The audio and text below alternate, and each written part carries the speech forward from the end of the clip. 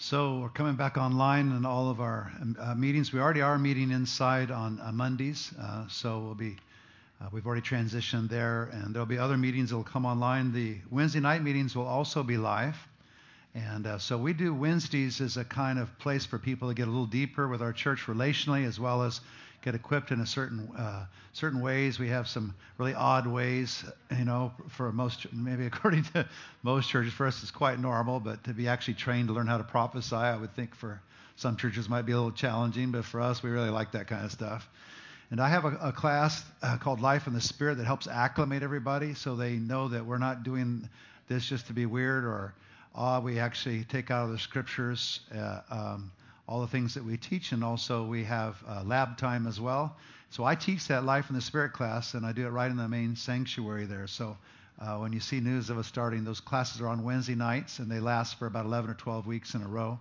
Some of them come a little bit shorter than that. So there's all different kinds of classes. The website will list them all, so you might want to become acquainted with. So they'll start after Easter. So, all right, good. So hopefully everybody has an outline. It should say, "At the crossroads, entering a new season of grace." And so I want to read from Luke 19, verses 28 to 46. As most of you know, this is Palm Sunday, the Sunday before Easter, that we mostly know it as, but it's the day of the triumphal entry of Jesus into Jerusalem, and that kicked off a whole series of events that by Friday of the following week had him dying for our sins and crucified, and by the week from this Sunday, he actually resurrected from the dead, and the church was birthed. So I want to just talk about Palm Sunday a little bit in this context. I'm going to read these passages, which are very familiar to many of us, but they never get old for me. I love these verses. After Jesus had said this, he went on ahead, going up to Jerusalem. As he approached Bethpage and Bethany at the hill called the Mount of Olives, he sent two of his disciples, saying to them, "Go to the village ahead of you. As you enter it, you will find a colt tied there, which no one has ever ridden. Untie it and bring it here. If anyone asks you, 'Why are you untie it?' say, 'The master needs it.'" The Lord needs it.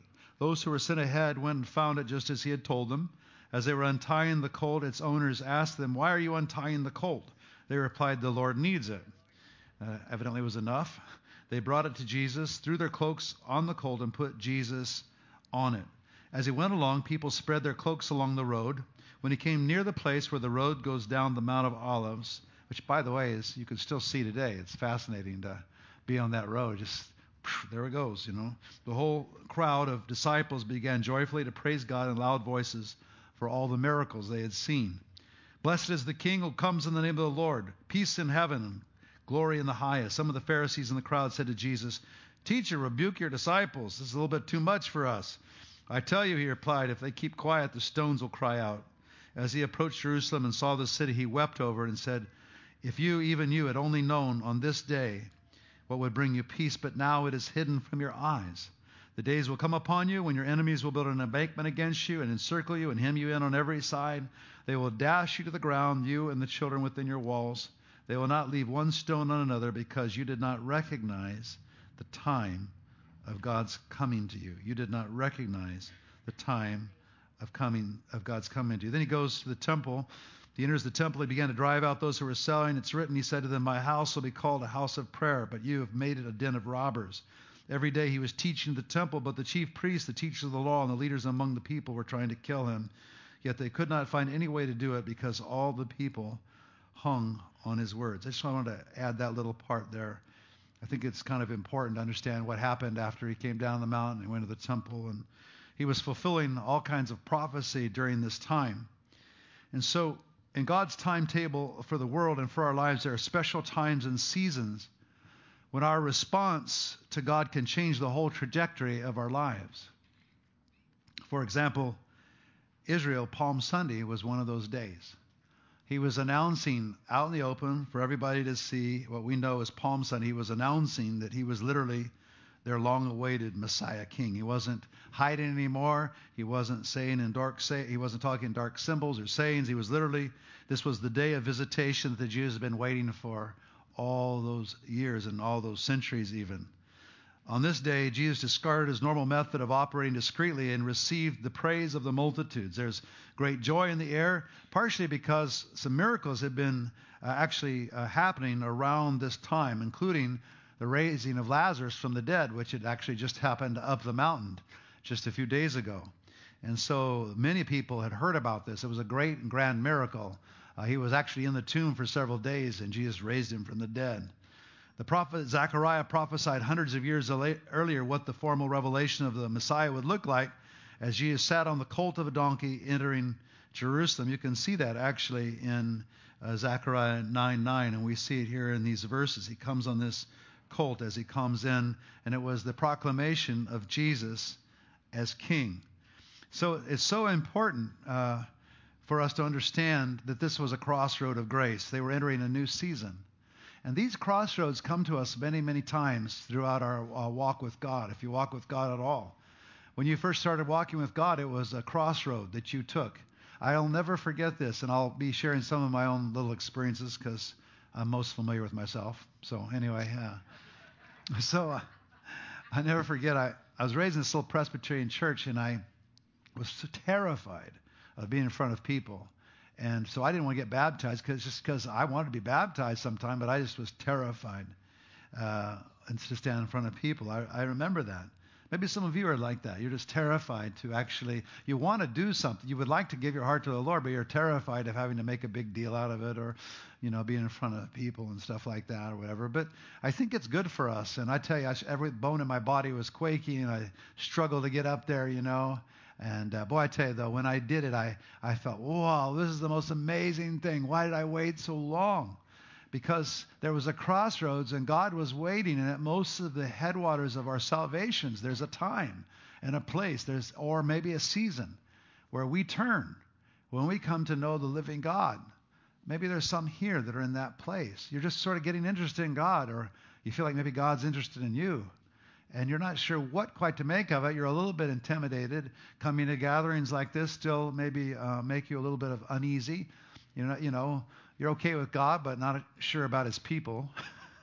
All the weirdos waving branches and singing at the top of their lungs or whatever, it makes you uncomfortable. And I was raised in this Presbyterian church, man, and man, I tell you what, we didn't breathe. We just I think sometimes we'd go in that church and it lasted exactly 59 minutes. I knew when it was going to be over because I'd fall asleep on my dad's arm about 15 minutes before it was, over, because that's when the sermon started. And then I would wake up suddenly, So we just, there was these exact things, and it was fine with me because I didn't want to see or be known. But when that day, when I finally volunteered to get baptized, I was surprised at the crossover. I was surprised of how scared I was. And then after I got done, I was surprised of why I was so scared. And then I was surprised that actually making that decision, just taking those few steps, somehow was like this. It was a change. It was something happened as an act of faith. When Jesus did this, there was something going off in the heavens in God's timetable. So in this crowd, interestingly enough, there were voices of praise. People are literally worshiping God. It says in verse 37, when he came near the place where the road goes down the Mount of Olives, the whole crowd of disciples began joyfully to praise God in loud voices for all the miracles they had seen. And then they start shouting, blessed is the King who comes in the name of the Lord. And they're waving these branches, peace in heaven and glory in the highest. However, there was not just happy voices, but there were actually some angry voices as well. And which ultimately, those voices ultimately ended up killing Jesus, right? And some of the Pharisees in the crowd said to Jesus, teacher, rebuke your disciples. I tell you, he replied, if they keep quiet, the stones will cry out. So there was amazing joy in the air, but at the same time, there was these people that weren't so happy about the whole thing, right? And sometimes that's the way it is in our life. But the most important thing is that we have time and space to release our faith. So like today, when I ask you to raise your hand or stand up for healing, we're not trying to make anybody conspicuous. We're just actually giving you an opportunity to exercise your faith. For some of you, like me, when I was younger, being conspicuous in a church might have been the most terrifying moment of your whole life. You just did not want to be conspicuous, especially at church, right? But it's so important that we learn to respond to those moments. And just a little moment, if you think back on it, raising my hand, big deal. Standing up, big deal, you know. There's other people doing it, it's a big deal. But what is it that holds us back from these times, this fear, when it's so simple we know in our natural? Well, I think there is someone on the other side of you, the devil himself, sometimes demonic things, and sometimes just our own flesh that just does not want to be conspicuous. And maybe he's not quite certain of where we're at anyway in the whole dialogue. It seems on this day that people are either for or against on this day. But then, could I just suggest to you that actually few people understood the true gravity of the day for the nation of Israel. They didn't understand what was really going on, what was really happening. So Jesus announces it. He says, if you had only known on this day what would bring you peace, but now it's hidden from your eyes. He understood that they didn't really receive him. They were excited about the miracles. There was a rumbling. He understood in the intelligentsia and the leadership. And really, whatever they were experiencing was about that deep, except for some of his critical disciples. And so he knows what's about to happen. He says, if you'd only known, now interesting thing, on this day, what would bring you peace? It's amazing how many decisions we make that affect the trajectory of our life. It's amazing. Many of us could point to, for example, a job that we took that changed the whole trajectory of our life, and we built a career out of it. But you remember that day when you were hired. You remember what it felt like and so on. So we can understand that well enough. But in our spirit, there are these transactions that go on all the time. Be it done to you according to your faith, Scripture says. So it's so important that we make good transactions with the Lord, faith-filled transactions, because without faith, it's impossible to please God. And the very word faith suggests there may be something risky involved. Something risky. It might be simple or it might be far more complex, more difficult. But he said, if you had only known on this day what would bring you peace. So this day was a swing day, representing other things that had already been happening in the hearts and minds of the people. But now it is hidden from your eyes. He suddenly appears, and then he knew that darkness was about to come. The days will come upon you when your enemies will build an embankment against you and encircle you and hem you in on every side. He knew that as a result of the decision they were making that day and what was going to happen in the ensuing week, that the destiny of the nation was at hand. And sure enough, that's exactly what happened. About 40 years later, Israel was completely destroyed, even as Jesus prophesied. And Israel didn't return again as a formal nation in full strength until just recently, right? In our time, which makes our time a very strange time. That too is a very unusual time. Times and seasons in God are very unusual. For a land that didn't have a land for 2,000 years to suddenly reappear in Israel and become a land, where in history has that ever happened? And I tell you, it's not just history, it is spiritual history. Battles between angels and demons, and the effect on it affects the entire earth because of Jesus, because of the calling on Israel and so on. And he says what's going to happen. They'll dash you to the ground with you and the children within your walls. They will not leave one stone on another, because you did not recognize the time of God's coming to you.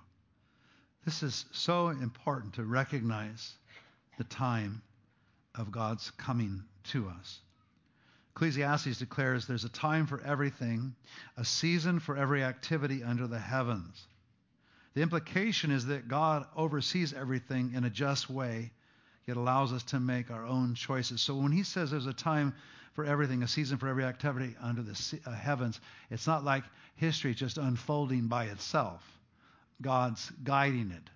And somehow or another, he manages, in a mystery really, to let us have our free will and at the same time bring the whole world to a destination, right? And so this is amazing. So there's a time then for everything, and there's a time to be born. This baby was a time. It's a marker in their lives, right? Hopefully there's other little markers that come along, but it's a marker. Sometimes when I dedicate children, I understand that it's a marker for our church. So, and I understand what it means, right? Today it means more babies. Really? No, I'm not kidding. More babies. So all you young families there and older adults that have young adults, make sure they start having kids.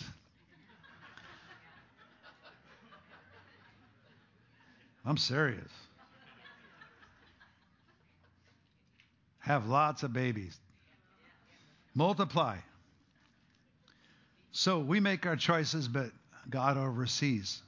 And so I like that. There's a time for everything, a season for every activity under the heavens. When we discern what God is doing and adjust to it, we find ourselves flowing with God and receiving a great blessing. Now, on Palm Sunday, if we look at Matthew 21:5, we find out some other little things, little tidbits that are important. Matthew 21, verse 5. So again, we see him untying the colt. The colt comes. See, this took place to fulfill what was spoken through the prophet. Say to daughter Zion, see, your king comes to you, gentle and riding on a donkey, and on a colt, the foal of a donkey. And so actually that's prophesied that he would actually come on a donkey, right? But the thing is, notice these words, see, your king comes to you, gentle and riding on a donkey. So the true revelation of Palm Sunday was a gentle father offering his love and peace to his children. That's what was in God's heart. That's always what's in God's heart. That's what he wants. But when you make choices that are opposite of that and you choose the other guy, then he makes life pretty miserable for everyone. And so we see, as a result of their choice, Jesus has to say a few other things because he knew in his spirit that it was done. And look what he says about this. He comes in peace. It was a formal declaration, I'm coming in peace. Will you receive me? And then he realizes they didn't make the choice. A few of them were happy and waving branches. Maybe they had remembered what he had done and as he raised Lazarus from the dead. But in their heart, there was something. In the heart of the intelligentsia, in the heart of the people, something hadn't moved like it needed to. They hadn't received him.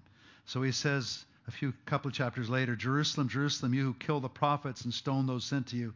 How often I have longed to gather your children together as a hen gathers her chicks under her wings, and you are not willing. Isn't that interesting? Now, how does that work? God wants to gather you like a mother hen. He wants to love you. He wants his kids. That's him. That's not the other guy. But he leaves us to make our choice. And that too is a loving, amazingly respectful thing. Look, he says, your house is left you desolate. For I tell you, you will not see me again until you say, blessed is he who comes in the name of the Lord. Wow. So a whole group of people are not going to see him again until you say, blessed is he who comes in the name of the Lord. Honestly, as history is unfolding today, we are seeing that in the 21st century unfold in front of our eyes. More Jews are coming to Christ than ever have in the history of the planet, history of Christianity, including in Israel. There's a messianic movement in Israel that's coming alive with the messianic Jews from Eastern Europe and from Russia. It's astounding. It is. I have a friend there that has planted 8 churches already. And the ones that have borne the heat of the day and the Jews that are there haven't cracked much. But these new arrivals are causing a new day in Israel. But it's a new day for Jews around the world. It's funny, every once in a while, I run across the rabbi over here. And I usually run across him at the most inopportune moment when I'm least expecting it, And then we have this little bit of discomfort, and then we start talking, right? When we get on politics, we're great, man. We can talk all day long. But we don't get too close to Jesus and other things yet. But we pray for him all the time. But actually, he has no idea what has happened. He thought he was just renting space. But he rented was a prayer army praying for his salvation and his congregation every single day of his life. That's what he really rented. And someday he will know, and I will see him in heaven. And I will see the others. But for now, we're being hospitable and respectful, actually, of our Jewish friends. And it's important, for us to do that. This is a really important thing. So, God wanted to come like a gentle father, but he ended up having to say, it's going to be a while. So Mary, sister Lazarus, had a true revelation of Jesus the night before as she wiped his feet with her hair in worship. It's an amazing thing. In contrast, the callousness of most Israel sent them to their destruction. But it's worth just actually reading these verses. I love these verses because I think this is what a true Christian looks like. It's not just that you made this decision and you got past the line of destruction and you made it and you got your fire insurance in there, Matter of fact, if that's all it is for you, and it's a good place to start, but it's a horrible place to end because there's so much more than that. And one of the most dramatic things that's more is love. Love. God brings love. God brings love that you can't imagine. Unexplainable love. Amazing love. Into the equation. This love is supernatural, so it's not even like human love. It's beyond that, supernatural love. And this girl was experiencing it. So how to describe it? Well, let's just read a few verses here because this is what Jesus was after. He was after people who loved him like this. 6 days before the Passover, Jesus came to Bethany where Lazarus lived, whom Jesus had raised from the dead. Here a dinner was given in Jesus' honor. Martha served while Lazarus was among those reclining at the table with him.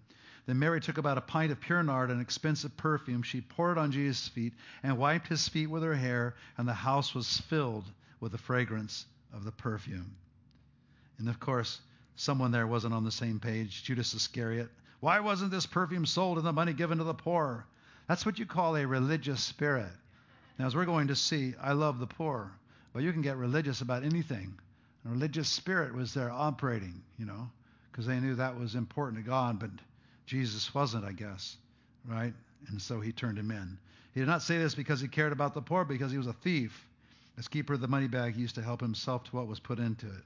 What an amazing thing that Jesus would even have put up with that. But he let the whole thing play out because he knew even Judas had a purpose. Leave her alone, Jesus replied. It was intended that she should save this perfume for the day of my burial. You'll always have the poor among you, but you will not always have me. You know what that is? That's a direct invitation to a glorious life with God. Not that you just accepted Jesus, you took care of a few things, you got your attitudes right, basically in line, you're not cheating at work anymore or cheating on your wife, whatever it is. But there's so much more. This woman obviously was overcome with something, but it was the very Spirit of God. This is the picture of Christians. This is who we are. This is really who we are. This love, this undaunted love, this overwhelming love that the Spirit gives for Jesus, this relationship, this bride and groom relationship, which is so real and God wants to give. That's the grace that God wants to give. Not only that we get our ticket punched for heaven, but that we enter into this new and living relationship that includes emotions and activity, just like it would be between a healthy marriage, between a bride and a bridegroom, or between a father and his children. We can't ignore what Jesus is doing at the present time. Navigating this season requires faith, revelation, and tenderness. But it's a new day. This is the day for giant miracles and wonderful grace. So seasons change. The season's about to change in the United States of America. The season is changing all over the world. So what is on the other side of it? If you are all trapped in, and it's easy to do, by the way, I get there myself, by the politics of the day, get yourself out quickly, because there's bigger game to roast. There's bigger things afoot than a nasty party, whichever one's nasty for you. And believe me, I have plenty of emotion regarding this, but I have now back under control. I haven't changed my mind about a thing in that way, but I'm seeing something bigger, something better. And this is important. We can't ignore what Jesus is doing at the present time. We just had a plague of major proportions. I say had. It's still trying to sneak up on us, but I watch it every day, and I'm praying those numbers down every day, and I hope you are. And thank God Orange County's doing better and better. But this season that we're in requires faith, revelation, and tenderness. This is the day for giant miracles and wonderful grace. I was thinking about this, and I'm just going to mention a few ways I think the Lord is releasing grace over us. And I've had many crossroads in my life, and of course in my ministry as well. Crossroads that have involved many of you. directly or indirectly. And I was just thinking, I kept seeing the word today because it felt like to me something that happened to me years ago. I kept seeing the word silent mourning. And I saw two words, mourning, and then morning. So we're in that sort of weird place. We're sort of mourning some things that have happened, but we're also at the morning and how do you spell that? ing place, mourning place. That's really important. And it may look like it's little, but it's not little, it's big. Because the dawn is dawning, the sun's coming, even as we speak. It's going to be important that we all get on board with that, because it's going to start moving pretty fast, because there's changes that are coming. I'll never forget this. I tell you, this is the strangest thing. I felt this morning, and I was thinking, why am I feeling this way? When have I felt this before? I kept thinking there was a distant memory, and I remembered when it happened to me the last time I had this. I even wrote a newsletter about it. So I had been involved with Cambodia, and Cambodia was under siege, and most of the believers that we knew there died during the 80s. And it was very sad, these wonderful Christians who had come to the Lord just before the Khmer Rouge and the Vietnamese, and now they're all dead, most of them, except for one. And I remember it was the day, Eddie, when we went to John Wimber's office, which was another season of change, preceded by the time on your living room floor on Tuesday or whenever it was. That was quite a week, by the way. But just before I went to John Wimber's office, and many of you know that history, my friend calls me. I hadn't heard from him in years. He calls me in broken English. He could barely speak English. And he said, "Pastor Mike, we go back to Cambodia now." And my first thought was, hey, there's still some problems there, isn't there? He said, "No, it's okay. We go now. Goodbye." Oh, he said one other thing. I had a dream. And by the way, whenever he had a dream, it was always like, every time he had a dream, something was serious. And it usually involved me at that time. So man, oh man. He has this dream, right? And so I found myself in Cambodia. And we never stopped. We found ourselves in Cambodia a few months later. And when I went there, I remember the way it felt, the atmosphere. It was a silent mourning. It was as if, those people lost millions. Millions were killed brutally.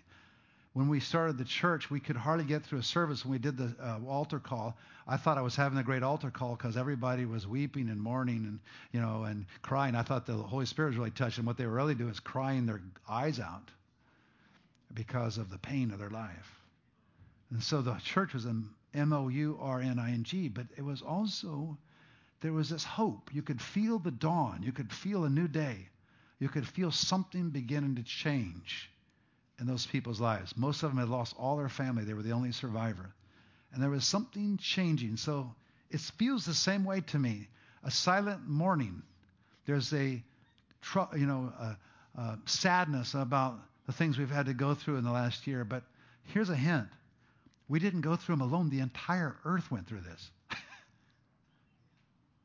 So okay, you don't have to be too prophetic to understand something serious is going on. More kids. Something serious is going on. So COVID-19 and the circumstances surrounding it have softened multitudes of people and have opened them to the gospel. This is true for your next door neighbor and for many nations, including India. And I've been speaking mostly about India a lot because I am just so flabbergasted. I hated India for years and years because it's the most despicable, broken, hard place I've ever been. And I never dreamed that it would have a revival. And then by the time I heard there might be a little one, I didn't want any part of it. It's just so bad. Bad between the believers, bad everywhere, right? And all of a sudden, we began to see India change. India, during this COVID virus, is actually, the gospel has flourished, grown to a place we never imagined. And just even our own little involvement in it is responsible for 80,000 new believers, 550 churches, and the people that we finance preach the gospel to over 1 million people, almost 1 million people. Sorry, I don't want to exaggerate. Almost 1 million people. What an amazing thing. So for us there, if it can happen in a place as dark as India, at least I thought India was. Matter of fact, I just gave up on India and was happy to stay in Cambodia for a long time. And if Cambodia hadn't shut down again because of that brutal dictator they have, I probably wouldn't pay too much attention, but I'm glad I did, and I'm glad I turned it, because there is the most amazing thing happening. But the thing that's going on here, and this is the key thing, there is a worldwide move of the Spirit that's happening right now in the nations, unparalleled, coming soon even to our nation, but in proportions that nobody could imagine. Can you imagine our church being responsible just by financing and learning? What we did was we saw the fire, but we had a structure to it. So the change that's happening in the earth is not only that multitudes are coming to Christ, but there are apostolic figures rising who God gives a download of structure and sense to, a sense of business, a sense of organizational ability, and at the same time a sense of spiritual vitality. And putting those two together are causing modern day apostles that are causing the entire earth to come alive. You watch and see. On the subcontinent right now, this is where the gospel is resting with great might. India, Pakistan, and then moving to the Middle East. And that is starting now. It is now going. In our area where we work, one of the states is almost completely Muslims, and Muslims are coming to Christ just like Hindus. That's a sign of what's about to happen. But not only there, but all over the earth. And here is going to be, I think, what we're going to have to get ourselves set up for, because it's going to be marvelous. And I'm not just talking about overseas. That's nice, and I like it because it's a lot of fun. There are certain things that happen there that don't happen other places I go, and it's a lot of fun for me, and I have a calling there, so it's a lot of fun. But here, now, in our own day, in our own place, your neighbors, your friends, your relatives, don't give up on your relatives now. Now's the time. I don't care what they look like during COVID. I don't care what they seemed like, their attitudes politically this way or that. I don't care. There is so much pain that came across the world. It's thrown them off balance. It's thrown the entire world off balance. The entire world is off balance. And when the world is off balance, this is the time when we go. Because there's no more hardness. There may not be softness, but it's silent mourning, M-O-R-N-I-N-G. I want to prophesy over even your sons and daughters that look hard to the Lord. You're going to see a new openness to them. They may have picked up some political views or some crazy views contrary, but the basic heart attitude, the thing they're going to need to know Jesus, is in place and is growing. So I ran across this story, and it's a very cool story. It's the story of Elisha, the great prophet. You know, there's Elijah, and then there's the prophet Elisha, who was his successor.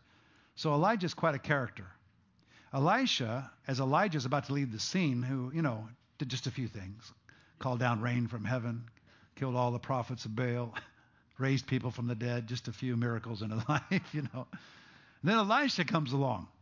So you would think this is the greatest prophet, really, probably, that Israel had ever seen, at least in terms of manifestations of power. And so Elisha comes along, and the first thing he does is he says, because he knows, because all the prophets knew that Elijah was about to die. So when Elijah told him he was about to die, told Elijah, he wasn't any surprise, but he kept telling Elisha not to come with him. He says, I'm not leaving. He didn't leave for a reason. He would not leave his side. He was going to be there till the day he died. He made sure he was going to. All the prophets said, your master's going to die, but he would not stop. He kept coming. He kept coming because he knew he wanted something, and he asked for a double portion of Elijah's anointing. That's what he was after. So he's about to die now in this story. Elisha. Now, when he wanted to double the anointing, he prayed for double anointing. I want not only what you got, Elijah, but I want twice what you got. Now, this is the right attitude. So whatever revival you ever heard about in another part of the world, say, I want twice for the United States of America where I live. I want double. This is the right attitude. This is the right way to be. This is the right way for the season. The morning may be silent, but it's about to get noisy. Like the warehouse is about to be in a couple of minutes. Nice and quiet, like 9 o'clock, and then it goes nuts. I love that. Anyway, 2 Kings 13. So he's about to die. Now look what he does. So just remember, things in the natural come from the spiritual. Thank you for that breeze, Lord. I appreciate it. Verse 18. He says to this king, as he's about to die, Elisha's about to die, and the king is mourning because he's thinking, oh my gosh, my meal ticket's gone. This is the Elisha that's, keeping the enemies at bay and telling them where they're going to be and giving me comfort and help in this whole horrible time of warfare. Take the arrows, and the king took them. Elisha told him, strike the ground. Now wait, I'm going to go further. This is even better. I'm going to go to verse 15. Elisha said, so Joash knows he's going to die. So Elisha says in verse 15, get a bow and some arrows, and he did so. Take the bow in your hands, he said to the king of Israel. When he had taken, Elisha put his hands on the king's hands. Open the east window, he said, and he opened it. Shoot, Elijah said, and he shot. The Lord's arrow of victory, the arrow of victory over Aram, their enemy. Elisha declared, you will completely destroy the Arameans at Aphek. Then he said, take the arrows, and the king took them. Elisha told him, strike the ground. He struck it 3 times and stopped. The man of God was angry with him and said, you should have struck the ground 5 or 6 times. Then you would have completely defeated Aram and completely destroyed it, but now you'll defeat it only 3 times. How was he supposed to know? That's your first thought. But now you know. When things begin to happen, we have the famous vineyard prayer that works better than any prayer I know. Anybody know what that prayer is? More. We want more. We're not too smart, but we know what more is. Or maybe we don't. But if you get inundated enough and you see enough miracles and see enough crazy stuff happen, you get hooked. And so whenever you see a little, you want more. This is the time for us for more, not less. More, not less. This is a new season for a fresh revelation of the Father's love that sustains the core of your own soul. Don't stay broken. Just let the Father love you and hug you. You're about to gain.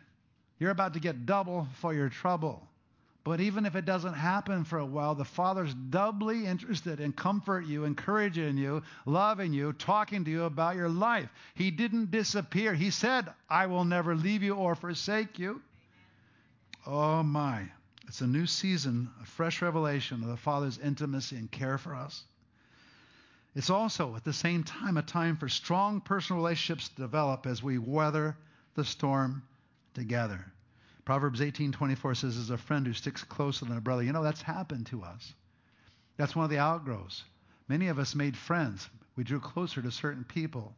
And there's others that are coming into our life. As God brings his love into our soul, there's this befriending. Carry each other's burdens. And this way you'll fulfill the law of Christ. This is fulfilling the law. This is what we do. But I'll tell you something else. For me right now, I told Janice the other day, I don't understand, what's going on, with me. I keep feeling sorry for people all the time. I just look at a person walking down the street, I feel sorry for them, and I can't know why. I just feel sorry for them. I feel bad. Sometimes I know what's going on, sometimes I don't. Do you feel that? That's compassion. That's that compassion that's being released. And not only does it go vertically, but it goes horizontally. So we're in for a new season of personal friendships and relationships. The ones that we hung out with during this time and the new friends we made, we're all brothers, we're all sisters, we're all in this place. New relationships. People that we've known for years, the relationship's going to come alive. People that we don't know very well we're going to become our friends. There's a new time for friendship and belonging. That's what's happened. That's part of this silent MORNING. The isolation was hard. And now we're coming back together again, not only corporately, but individually. What a wonderful thing. This is a time for supernatural healing as we minister the brokenness and pain of the world around us and receive great blessing in return. Could I just say this to you? And as you know, we have some social issues that have not been cleared up, especially in California. Matter of fact, the only thing I don't like about Fox News is they're always mocking California. And we deserve it, but we don't deserve it. It's my state. So my family might deserve it, but I don't know. It just stirs me a little bit. Don't curse my state. By the way, This state has been counted out more times than you can imagine. Oh, those hippies. Oh, those are all the draft dodgers. Look how violent they are. Yeah. But also the birthplace of so many great revivals and movements of God. From Amy Simple McPherson to the Jesus people to the Vineyard to all the other Calvary chapels, all the rest of it. It's amazing. So, I just say, though, as part of our characteristic, and I'm hoping that other churches are getting a hold of this, I just want to say this to us. This is Isaiah chapter 58. And so I believe that this is a time when we're going to minister to this more now than ever. This true fasting. I believe that as we look at this day of, post-COVID-19, it's so important that we understand there are certain things that God really wants to do through us. And if we will do these things, even the things I've already mentioned already, the Elisha and the arrows thing, the love, the personal relationships, and so on and so forth, there's something that I believe is a principle. If we will give out love, we will get it back. If we will give away healing, if we'll give away things, the Lord will bring a speedy healing back to us. So what's important now is that we don't get into receiving mode. Right? Too much, too far, especially while there's lots of broken people around us. In other words, we want to be givers during this time, but it will cement the receiving that you need in your life. So here it is. Is this not the kind of fasting I've chosen to loose the chains of injustice, untie the cords of the yoke, to set the oppressed free? See, now our state is desperately, and our country is desperately trying to figure out how to take injustice, trying to how to deal with the oppressed and the homeless and the broken and the drug addicts and the rest. They're trying to figure out how to break every yoke. They're throwing lots of money at it, lots of things at it, but we have the answer. It's the supernatural power of God. So we could say that glibly with our mouth and smile at it, whatever. But the question is, do you actually do it? Do we actually get involved? Do you actually get involved with the homeless and the broken? One reason why we have this warehouse is I wanted it so more than anything else because I wanted a practical expression where anyone could get involved at any time with regard to this very thing we're talking about. Because we see the loneliest and the most broken people. And so we need all hands on deck to work in the warehouse, to volunteer, to help people find homes and places, for you to volunteer a room for maybe a 25-year-old that's lost their job, anything like that. These justice issues are big. If we'll take this advantage to sow and give what we can in these issues, you'll see something happen to your own personal life that you can't imagine. When you sow toward weakness and bringing justice to our country, being the light on a hill, which is what God is calling us to. The world is in complete confusion about this. They're throwing millions and millions of taxpayer money at it. And it's partly helpful, but that's not the real thing. We deal with the homeless and people every day. They have to make a personal decision for Jesus and make a change with Him, because supernatural power is the only thing that will turn that drug addiction. It's the only thing that will turn the brokenness of their life and the lack of confidence and all the rest. They need Jesus, but they also need practical help along the way. They need someone to give them a hand to show that they really love them. So they need both, and we can do it, and that's what we must do. This is the time. This is a time for us to minister the brokenness and pain and receive great blessing in return. Is it not to share your food with the hungry, to provide the poor wanderer with shelter? If not now, when are you going to do that? When you see the naked, to clothe them, and not to turn away from your own flesh and blood. Then your light will break forth like the dawn. You see it? Whose light? My light. Where do you need light? And your healing will quickly appear. Where do you need healing? Then your righteousness will go before you, and the glory of the Lord will be your rear guard. Then you will call, and the Lord will answer for that job you need, for that opportunity you need, for that lost loved one. You will cry for help, and He'll say, here am I. If you do away with the yoke of oppression, with the pointing finger and malicious talk, and if you spend yourselves on behalf of the hungry and satisfy the needs of the oppressed, then your light will rise in the darkness, and your light will become like the noonday. The Lord will guide you always. Talk about prophetic words. He will satisfy your needs in a sun-scorched land. He will strengthen your frame. You'll be like a well-watered garden, like a spring whose waters never fail. Your people will rebuild the ancient ruins and will raise up the age-old foundations. You will be called repairer of broken walls, restorer of streets with dwellings. Wow. All that giving, but notice as we sow all that, what comes back on your own head? Wow. You know what I think? You just need to be open to stuff like this. Don't think you got to make a heroic response. Just do little responses. Just start to respond. Give an extra $5 to someone that you know good and well is going to spend it the next minute for alcohol. I don't think about those things anymore. I think larger things like how are we going to house them and how much it's going to cost and if they're ready, and we try. So we've moved into all kinds of dimensions now. Dimensions I never wanted to go or thought I would go on, but I've been spurred on by the Spirit. So we're moving into homeless areas and being a part of that answer. It's an amazing thing. And God's given us the resource and the intelligence and the guidance to do it, and we will do it. Because you can't outgive God. You keep saying, oh man, that was a lot of money to give away. It comes back on your own head. This is the day for giant miracles and wonderful grace. You sow and you will reap. But right now when we sow, it's when our nation is teetering, when there's so many problems. When we sow now, it's like high yield seed. I'm telling you, it's high yield seed. And we're experiencing this all over the place in our church itself. It's crazy what's happening. We've never done so well financially. And we're praying and fixing and doing all kinds of crazy stuff. You know, it's amazing. God's bringing it back on our own head. You can't give enough right now. I'm telling you. Hard to believe, but this is the day. Silent morning. This is a day for families to rediscover one another. I hope that's happening in your family. You should expect it. The weakness makes Uncle Joe a little easier to handle sometimes. Or maybe that son that maybe didn't want to talk to you anymore. Check him out. You might be surprised. This is a time for standing for truth wherever it takes us. One place it's taken us is we got to get our kids back. I didn't want to get involved with school again. We did it before, but now I'm in with both feet. All the way to 8th grade next year. 140 of the rascals.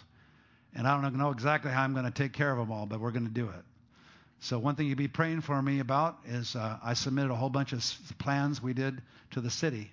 And now they're looking over the vision. It includes all kinds of reconstruction of the backside of our building and over here, all kinds of redoing of this space, everything. We're doing it. We're going for it. You know why? Because it's time to take our families and our education back. It's time that we do this. We have to stand for truth. We have to help our kids stand for truth. We got to put them in an environment so they can make the decision themselves later instead of being exposed to the worst things possible. This is just one area of other areas we need to stand for the truth. We need to stand for it in a way that's selfless. That's the difference between truth that's being stood up for today and not really stood up for in the Lord's way. The Lord's way is we do it in a selfless way. We do it because it costs us something. And if we're standing and we're yakking our mouth, you know, about, how the education system's going this way or that way, we just put our money where our mouth is and we go do it. We do what we say. We do what we believe. We don't just say it. We don't just make nice philosophical statements and fascinated by the politics of it. We do it. And that's the time. Stand for truth. And God will give each one of you different ways to stand for the truth. You stand for the truth all for your everything you got, because this is the season to do it. Whatever form, whatever shape that takes. The most significant for me is in this area of education. But there's other areas, many, many other areas. If truth was ever needed to be told, now it's now the time. And we need to be standing and unashamed in every way in Jesus' name. This is also, lastly, a new day for the power of agreeing prayer. Wow. Prayer has carried us so far. I'm fascinated by this one kind of prayer, though, and I'll finish on this. I call it agreeing prayer. You'll hear me say this over and over again because I'm just shocked. I was talking with a friend of mine the other day, and he's a business person, and we were talking, and he says, I am just so overwhelmed. I'm so shocked. We pray and agree in that meeting, and things happen in my business, and it's going nuts. And I bring it, and he says, I don't care whether I'm on the road or here. I'm not missing one of those. Well, so that meeting isn't the issue. The issue is agreeing prayer, agreeing with somebody about your situation and covenanting with them. One of the most effective things you can do is find you a prayer partner and pray over stuff together and watch over it. This is why. It's right here in front of us. Truly, I tell you, whatever you bind on earth will be bound in heaven. Whatever you loose on earth will be loosed in heaven. Again, truly, I tell you that if two of you on earth agree about anything they ask for, it will be done for them by my Father in heaven. For where two or three gather in my name, there am I with them. So this gathering isn't that we just gather together and through some prayer requests. It's that we covenant together. And so when I pray for you, I'm continue to pray. I do it in the meeting, and then I keep following up. I keep remembering. I carry you around when I'm walking down the road, when I'm driving on the highway. I carry you. You come up in my spirit because I'm agreeing with you, because I know there's a breakthrough coming. And I know when you pray for me, there's a breakthrough coming. So we have these things that are going on. And this agreeing prayer is a time like never before. We're going to see answers to prayer we can't imagine. Amen. So I'm just thinking as I'll close here, Janice had this dream. She had a long, long time ago.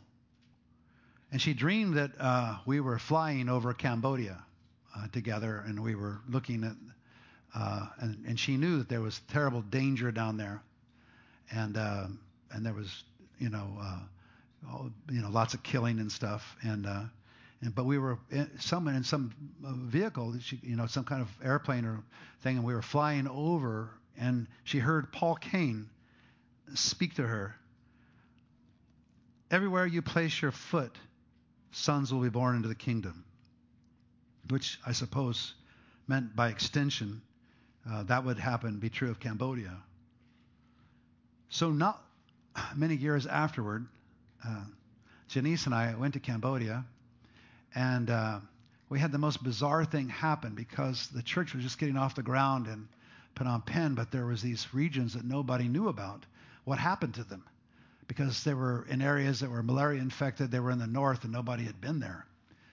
And we had an opportunity together with the team to get on a Vietnamese helicopter.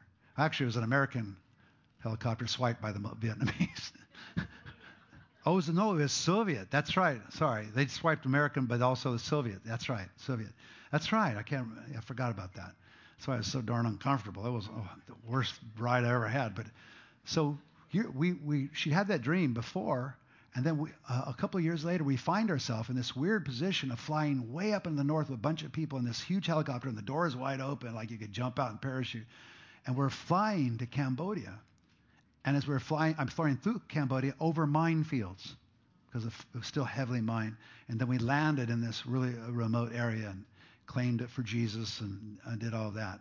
But she reminded her today, as I was telling her about this new season of grace. She said that at the time the Lord was telling her there was a new season of grace coming over Cambodia, and we would be able to fly over the land again. And we did.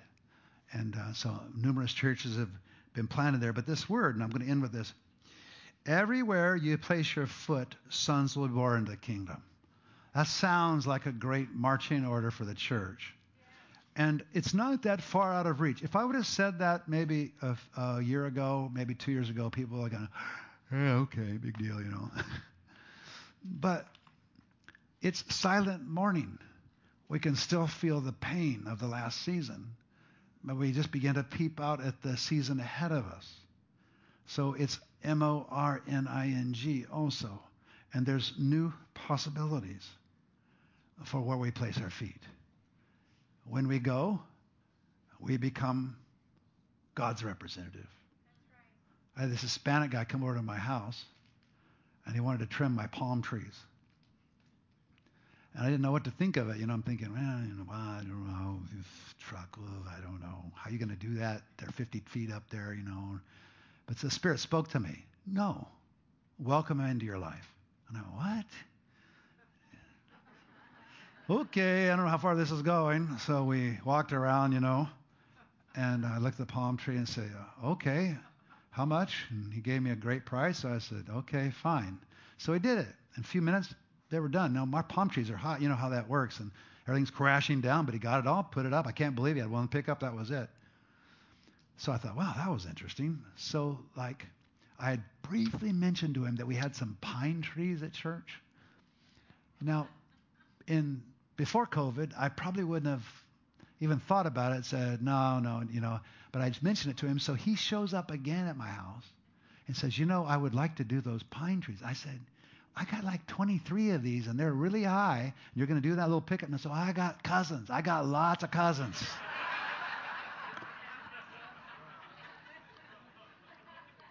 So I was so busy, and I think, oh, no, there's no way I'm going to get a price quote unless I bring him over. And then I heard that word again. No, open your heart to him.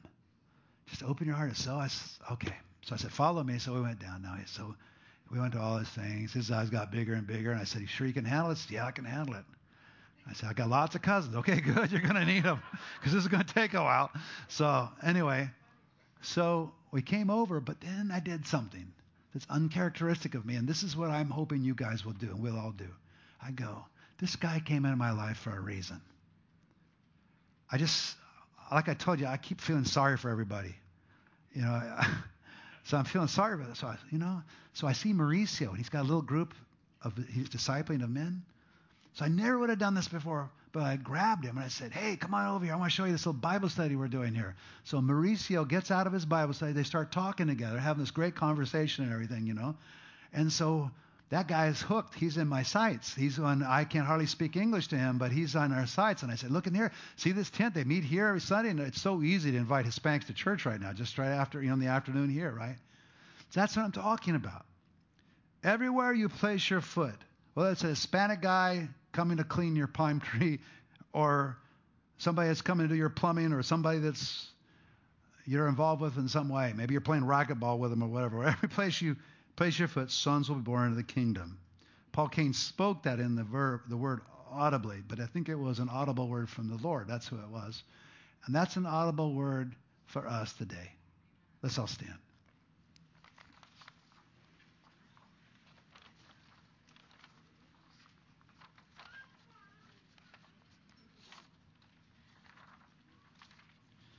So, Lord, I just declare a new season of grace over you.